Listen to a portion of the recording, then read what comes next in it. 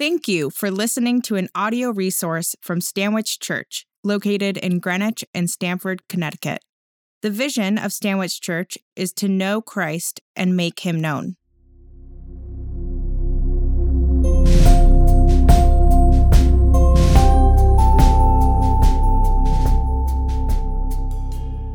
The epistle lesson for today is from Philippians chapter 2, verses 1 to 11.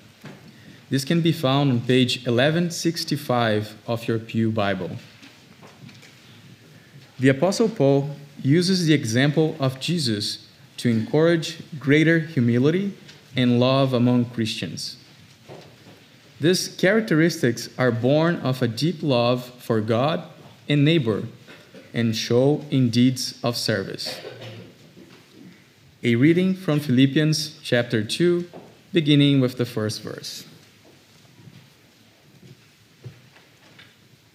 So, if there is any encouragement in Christ, any comfort from love, any participation in the Spirit, any affection and sympathy, complete my joy by being of the same mind, having the same love, being in full accord and of one mind.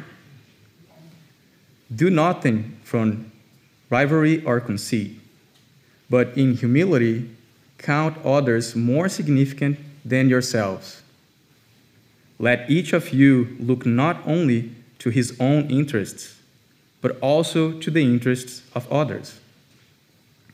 Have this mind among yourselves, which is yours in Christ Jesus, who, though he was in the form of God, did not count equality with God a thing to be grasped, but made himself nothing, taking the form of a servant, being born in the likeness of men, and being found in human form, he humbled himself by becoming obedient to the point of death, even death on a cross. Therefore, God has highly exalted him and bestowed on him the name that is above every name, so that at the name of Jesus every knee should bow, in heaven and on earth and under the earth, and every tongue confess that Jesus Christ is Lord, to the glory of God the Father. May God add his blessing to the reading of his holy word. Good morning, family. Good morning. 3 months ago, I resigned from a 30-year career on Wall Street. It all began in 8th grade. When I was in 8th grade, in our math class, we had a stock trading contest. And our math teacher encouraged us to pick a stock and follow that stock with the hopes of making money. And so each day we would go into class and we would check the Wall Street Journal. Now, for the kids in the room, we did not have computers back then. We had a newspaper. And so every day we would open up the newspaper, and when we looked for our stock, and we would check the quote, the price, and then we would write down how much money we made or lost that day. But that exercise in our math class was what really birthed my passion for the stock market. So it wasn't that shortly after that after college, I ended up going to Wall Street to work at Smith Barney. Now, I had grew up excited about money, and after college, that went into Wall Street with me. And that hunger and love just grew and grew and grew because the culture was also one of money, a love for money. And wealth addiction was celebrated. So it didn't take long because I was now constantly grasping for more. I was grasping for more power. I was grasping for more money. I was grasping for more responsibility. There was never enough that could satisfy me. In my mind, though, I actually thought I deserved it. I thought I deserved all that success and that it was me who was creating it. And so into my late 30s and my early 40s, I continued grasping and gripping for more. I had no relationship with God at this point, and my bonus, the size of my bonus, was really what dictated my self-worth. So if that year I had a big bonus, I felt that the people that I worked for valued me. And if I had a small bonus, I felt like they didn't value me.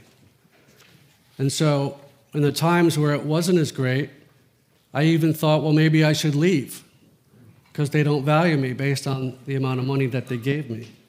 But that was not the case. But in that job that I desired since the 8th grade, that I hungered for, to make all this money in, I never found complete joy in it. There were times that I had joy, but I never had complete joy. It never came where I would put others first. It was always about me trying to get ahead and advance, because that was part of the culture. But what did come was a lot of anxiety, depression, a long battle with addiction. That's me, Mom. I love you, Mom.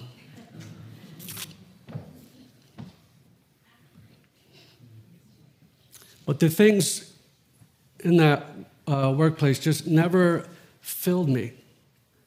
And I just marched on to continue the race. And as I continued to struggle, all that hurt in my life, all the pain in my life, with all that going on, God put it on my heart to go search for a church for our family. So my plan was I was going to go to a number of different churches in Greenwich. My plan was I was going to go to each one twice, so I had more than one data point.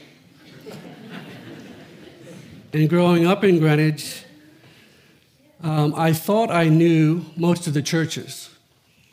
And so there was a friend of mine that came to me at that point in time and says to me, "What are you going to do? Where are you going to go?" And I said to her, "I'm going to go church hopping. I'm going to go twice and try to find the right church for our family." So this friend of mine walks up to me and she says, "You should really go try Stanwich Church." And I said, "Okay, I don't know Stanwich Church. I grew up in Old Greenwich and Riverside. Stanwich Church was on the other side of town. Didn't spend much time on this side of town, so I put it on the list." I didn't know what Spirit-filled meant. I did ask her, what does that mean, Spirit-filled? And she just told me to go. I grew up with my parents, going to church every Sunday. And I remember believing in God and Jesus, but I don't remember anyone talking about the Holy Spirit. So that was new to me for somebody to say Spirit-filled. That was not part of my grid. So as I continued struggling and I came to Stanwich Church, that first time, I walked in the door. It was the 10:45 service, just like this. It was packed just like this. And I came in and I sat right there where the Harches are sitting. And I sat down and I looked around to see if I knew anybody. And I didn't know anybody at first, but then when I turned around right behind me, I saw Ron Canero. And I love Ron, and when I saw him, I felt a peace that my friend was sitting behind me. But I also didn't know anybody else, and that also brought me a peace, because for some reason I didn't want anyone there to know me. And I don't know for sure, but it kind of felt like shame or maybe regret. I don't know what it really was, but I felt like I wanted to kind of hide in that location. But when the worship started, when the worship group started, as soon as the music began, all of a sudden, the power of God came and it hit me. And when it hit me, it not only came through me, it came through my chest, out the back, and it was just this moving power. And it was so strong that it was really overwhelming me, and it overwhelmed me to the point of tears.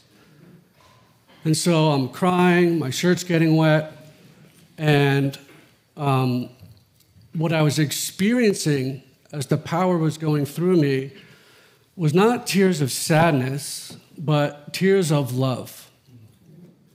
And so the tears were tears of love, sometimes referred to as holy tears. And holy tears are one of the most common manifestations of the Holy Spirit. So what was going on was Father God was filling me with the Father's love. And so the Father's love is going through me because he knew exactly what I needed. He knew all my hurt, and he knew all my pain, and he knew that I needed his love to heal it. So that went on all the way through the entire service. And as soon as we were done, I was getting ready to run out to my car just because I was a total mess. And Ron Canero grabs me, and he says, "Let's go, I'm going to introduce you to some people." And I didn't want to go, but Ron grabbed me with a little nudge and brought me into the back of Emmaus Hall and starts introducing me to all these men, as Ron does. He's such a great brother. And I met a few people, but as soon as I'd done, being honest, I couldn't wait to get out of there, and I got in my car and I went home and shared what was going on with my wife Melissa. So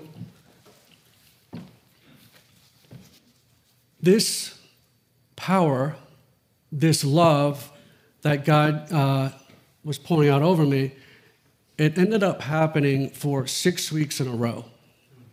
So every time I stepped into this church, that happened. As soon as the worship music went on, the Holy Spirit came, and I felt it come in me and go through me. And it overwhelmed me to tears. So I had 6 weeks of just experiencing his love, which was really healing a lot of the soul wounds that I was carrying at that time. But thank God he knew what I needed. So I needed to get a better understanding of what was going on in that experience because, like I said, I had no grid for it. And so at the time, our pastor here was Pastor Chuck Davis. I went up to see Chuck Davis, and I said, I need your help in understanding what's going on. What am I experiencing? And he explained to me it was the Holy Spirit. Shortly thereafter, he invited me to go to one of his classes at Alliance Theological Seminary, where he was the professor at the time, and he was teaching a class called Power Encounter. And what Power Encounter did, it just helped me build and learn about the Holy Spirit and a host of other things. But what happened during that experience over those 6 weeks is God deposited this hunger and this thirst in me for more of his presence. So I just kept wanting more and more. And so after going to Chuck's seminary class, I then went to Greg and Sue Newman's house to be baptized with our family. Pastor Nathan and Pastor Chuck baptized our entire family. I wanted to give my life back to Christ again, and I was just hungry for more of his presence. And so the next thing I did was we had inner healing going on, and I wanted to be a part of the inner healing in order to heal. And so I signed up, I attended, I ended up going to 2 inner healing sessions to help with what I was going through at that time. And so the first session I went to, when I went in the chapel back here, there was 3 people praying for me. And as soon as we started to pray, I closed my eyes. And this is what I saw. Max, if you could put the picture up for us. So this is what I saw in my mind's eye with my eyes closed as we were praying. And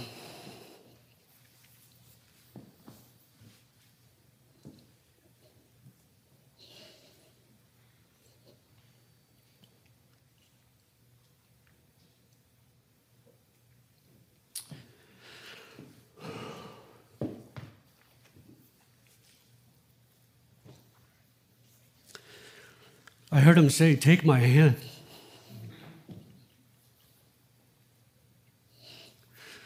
So I did.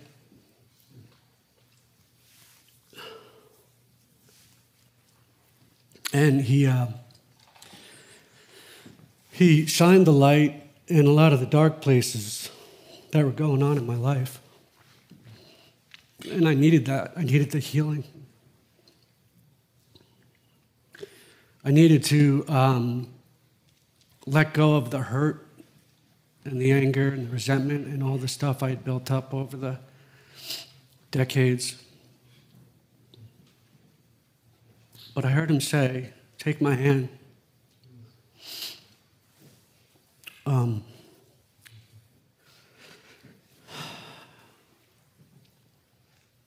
So I wanted to take some time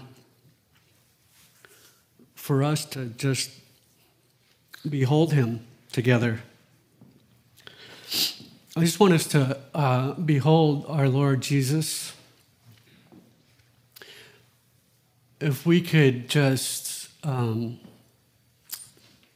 can either just look into his eyes or close your eyes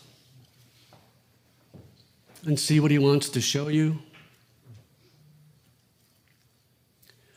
Maybe reach out your hand to grab his and ask him, "Is there something, Lord, that I need to let go of? Help me let go of it," and to grasp your hand and hold your hand. So let's take a few seconds just to behold him. Holy Spirit, I ask that you come and that you help us meditate on you.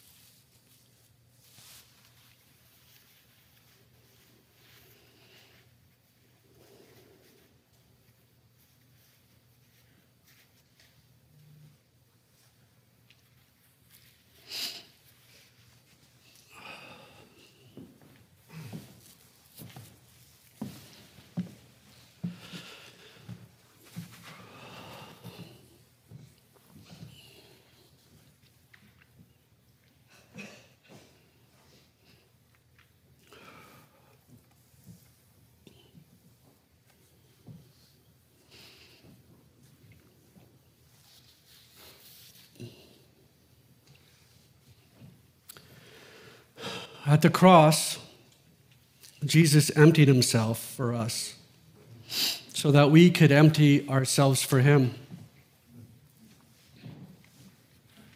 When I emptied myself to him, it was then that I heard him call me into ministry. But it wasn't the ministry that I thought of. When I think of being a minister, I think of a minister in the pulpit preaching in the church. The ministry that he had called me to was marketplace ministry. And my definition for marketplace ministry is going out and make Jesus known outside the four walls of the church wherever you go. So that could be when you go to the supermarket, on your commute, and even, yes, at your workplace. So with this hunger and this thirst that I had for more of his presence, I ended up taking it into my workplace. And in my workplace, at the time, I was working at Bank of America, and I worked on a trading floor with about 350 people. It was like a football field, and we were all together on that floor. What I ended up doing was this hunger kind of rose up in me, and so I lovingly and humbly preached the gospel to people when the Holy Spirit highlighted it to me. I started prayer walking the trading floor, shifting the atmosphere, declaring God's kingdom is at hand, putting the enemy on notice. And as I was doing the prayer walking, what happened is not something I expected, but the other Christians in the workplace, when they saw what it looked like for faith to be walked out in the workplace, it filled them with a hunger and a thirst to do the same. So we ended up prayer walking together. We ended up forming a prayer group in one of the offices, and we ended up praying for people. And it wasn't, prayer where somebody asks you to pray and you go away and you pray. It was praying right there in the workplace and letting people that you were praying for experience the presence of God. And so as we would pray for people, it got out to the other parts of the firm, and so different people on different floors were coming from all over for prayer. God was sending people for prayer. They were atheists, they were Hindus, they were Jainists, they were all different religions, and they knew that we prayed to Christ. But whether it was for them or for their families, they needed prayer. And so we would pray for them and their families, and we would bless them. So what it became for me, unbeknownst to me, is that I was fulfilling the Great Commission at work. And we were seeing people giving their lives to Christ. We were seeing people get healed. We were seeing people get delivered of all sorts of emotional and spiritual things that they were experiencing. It was a safe place for people to go in a culture that's typically not safe to share your emotions and certainly not be humble. So as I was doing this at work, I remember my wife, Melissa, saying to me, there were words around her being concerned about, being too forward with my faith at work and the implications that might occur, which was a really good thing for her to say to me because that's not something I had processed yet. And like a good wife did, is she said to me, we need to, think about this. And, it's a common thought to say if you're being too bold with your faith, that, maybe you lose your job. The implications are losing your job. I ended up praying. I sent an email to Brian Moynihan, the CEO of Bank of America at the time, and him and I started praying back and forth. And so I was interceding for our CEO and our C-suite down all the way to our trading floors and the staff that worked in the security all the way up. And so people at work were saying to me, you got to be careful. If you continue to do what you're doing, you're going to get fired. These are my colleagues around me. And so when they saw that I was praying with the CEO of the bank, that just kind of quieted the whole concern that people had. One of the sayings we have on Wall Street is there's kind of this order. You don't want to get too close to the higher ups, and so they say you don't want to get too close to the sun because you'll get burned. But I wasn't really there to get burned. I was there to set a fire, and I thought I'd start with the top. So I did, and he's an amazing Catholic man, and he appreciates the power of prayer. So him and I built that relationship together, and that kind of quieted the fears that people might have had around that.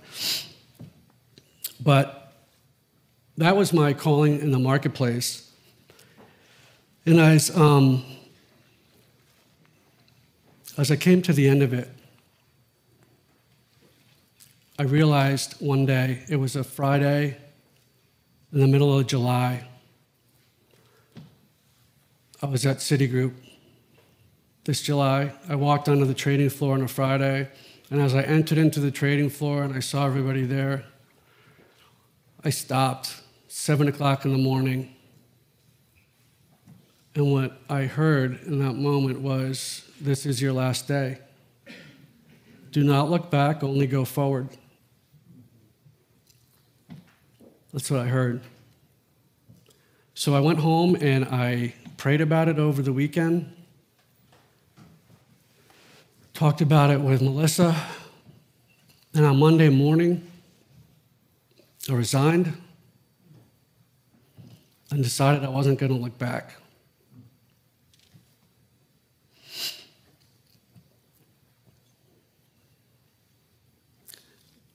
That was my last day, and I knew at that point in time that when he said to me, do not look back, only move forward, he was calling me to move forward into a full-time ministry. This time, ministry in the church.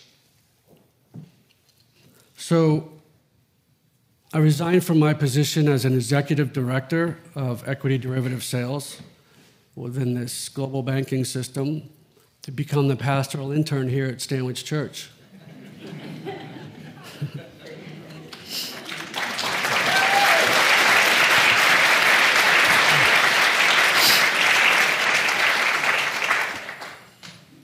So here I am.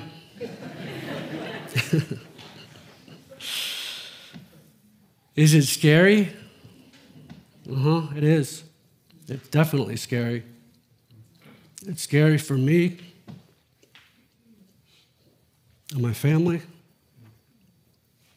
to step away from something that's so comfortable and gives us security, but it never really brought me joy. When I mean joy, I mean like complete joy. I had joy every now and then, but I mean like complete, fulfilling, wholesome joy. And as my internship began here, what I experienced as we started gathering every week in our meetings is I started experiencing that complete joy. And so I knew that I was where he wanted me to be. It was the joy, I think part of the joy was just releasing the old and welcoming the new. God's call on my life, just emptying myself and humbling myself. And I remember weeping about it, and I was with Pastor Nathan in his office, and he said to me, you're weeping your career, and that's common. And I didn't realize I was weeping my career, but I guess I was. But I was glad that my friend was there to share that with me, to help me understand what was going on. So as I prayed into this passage, Philippians 2, 1 through 11 this week, what I found is myself gripping. And I wanted to know from God, what was I still grasping and gripping onto in this world? Because whatever it is, if it's not bringing me the complete joy that Jesus does, I want to be aware of it and I want to release it. I want to release it to him so I can be in the fullness and the wholeness of what he called me into. So in this passage this morning, the Apostle Paul is telling the church in Philippi that Jesus is our example. Paul is explaining to the church what the gospel, the good news, actually looks like, the way it's supposed to be lived out in the kingdom of God. By following Jesus, they are to conduct themselves and live in a manner that has no selfish ambition, no conceit, being of the same mind of Christ, with humility and regarding each other higher than yourselves. So let's go to the text, verses 1 and 2.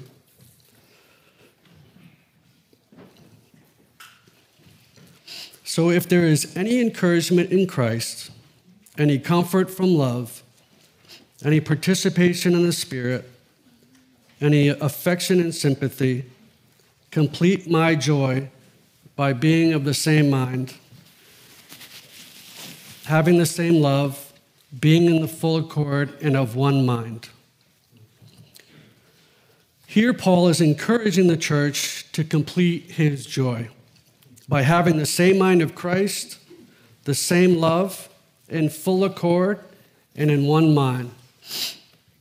The key to having the same mind of Christ begins when we empty ourselves and we humble ourselves and we love ourselves the way Jesus loves us.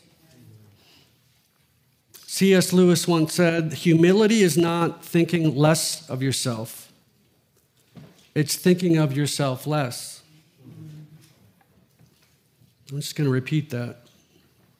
Humility is not thinking less of yourself. It's thinking of yourself less. Let's look at verses 3 and 4. "Do nothing from rivalry or conceit, but in humility count others more significant than yourselves. Let each of you look not only to his own interests, but also to the interests of others." So why is Paul saying this? What was the situation? The letter Paul penned here to the church in Philippi was the Apostle Paul toward the end of his life. This was mature Paul. And his life is centered in all that is Christ. He was completely emptied at this point.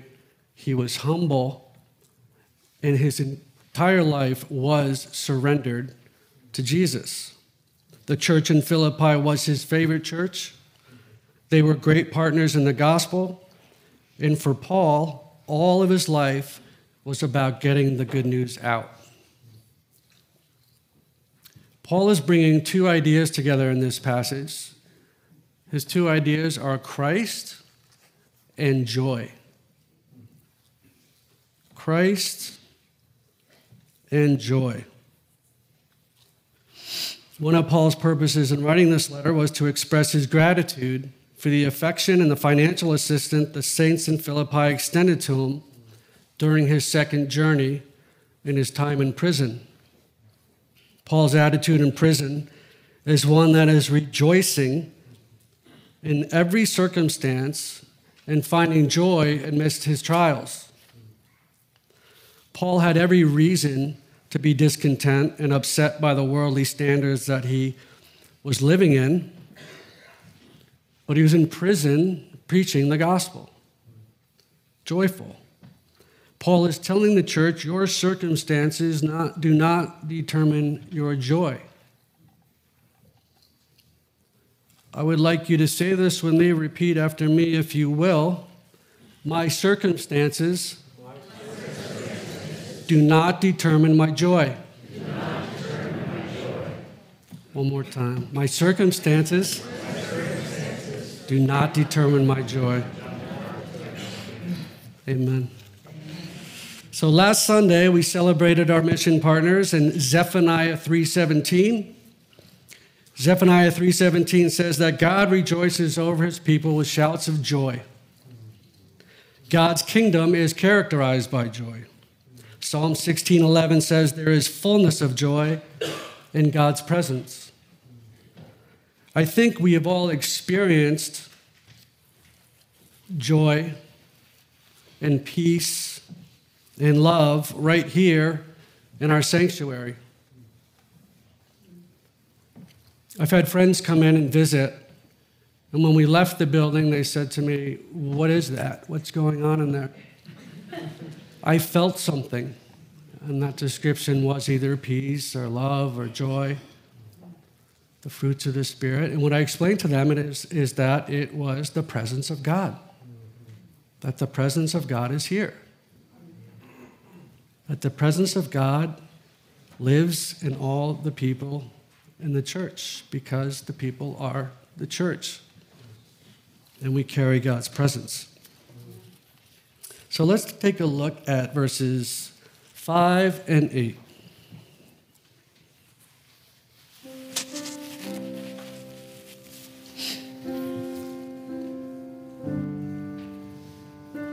Verse 5. Have this mind among yourselves, which is yours in Christ Jesus, who, though he was in the form of God, did not count equality with God a thing to be grasped, but made himself nothing, taking the form of a servant, being born in the likeness of men. And being found in human form, he humbled himself by becoming obedient to the point of death, even death on a cross. So here Jesus emptied himself, taking the form of a servant. He humbled himself by becoming obedient to the point of death, even a shame-filled death, an excruciating death. Excruciating death on the cross, and taking the blow for you and me. So Jesus is giving up his will to be completely receptive to God's will. And he did this for us. He did this so he could pursue us back into relationship with God. Back into relationship with God in both the good times and also the really bad times. I shared a lot about what Paul was speaking about, being in Christ and joy and emptying yourselves and being humble. But Paul is also exhorting the church in Philippi to be in unity. He's encouraging them to not be divisive against each other. The global church doesn't need any more divisiveness. We as Christians have a higher calling than that.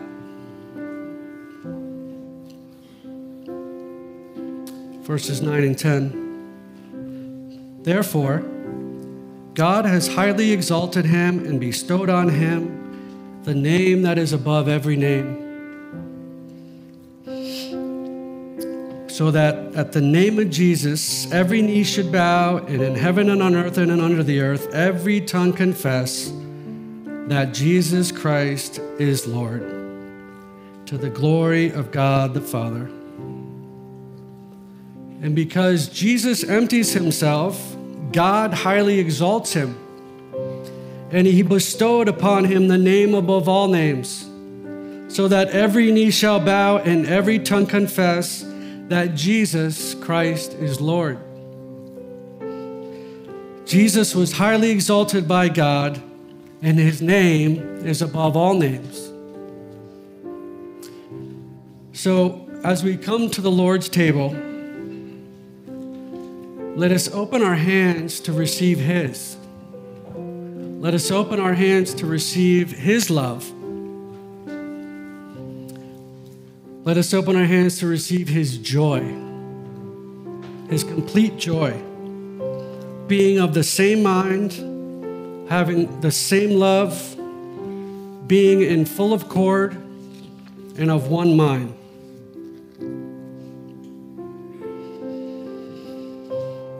To the glory of God our Father. Amen.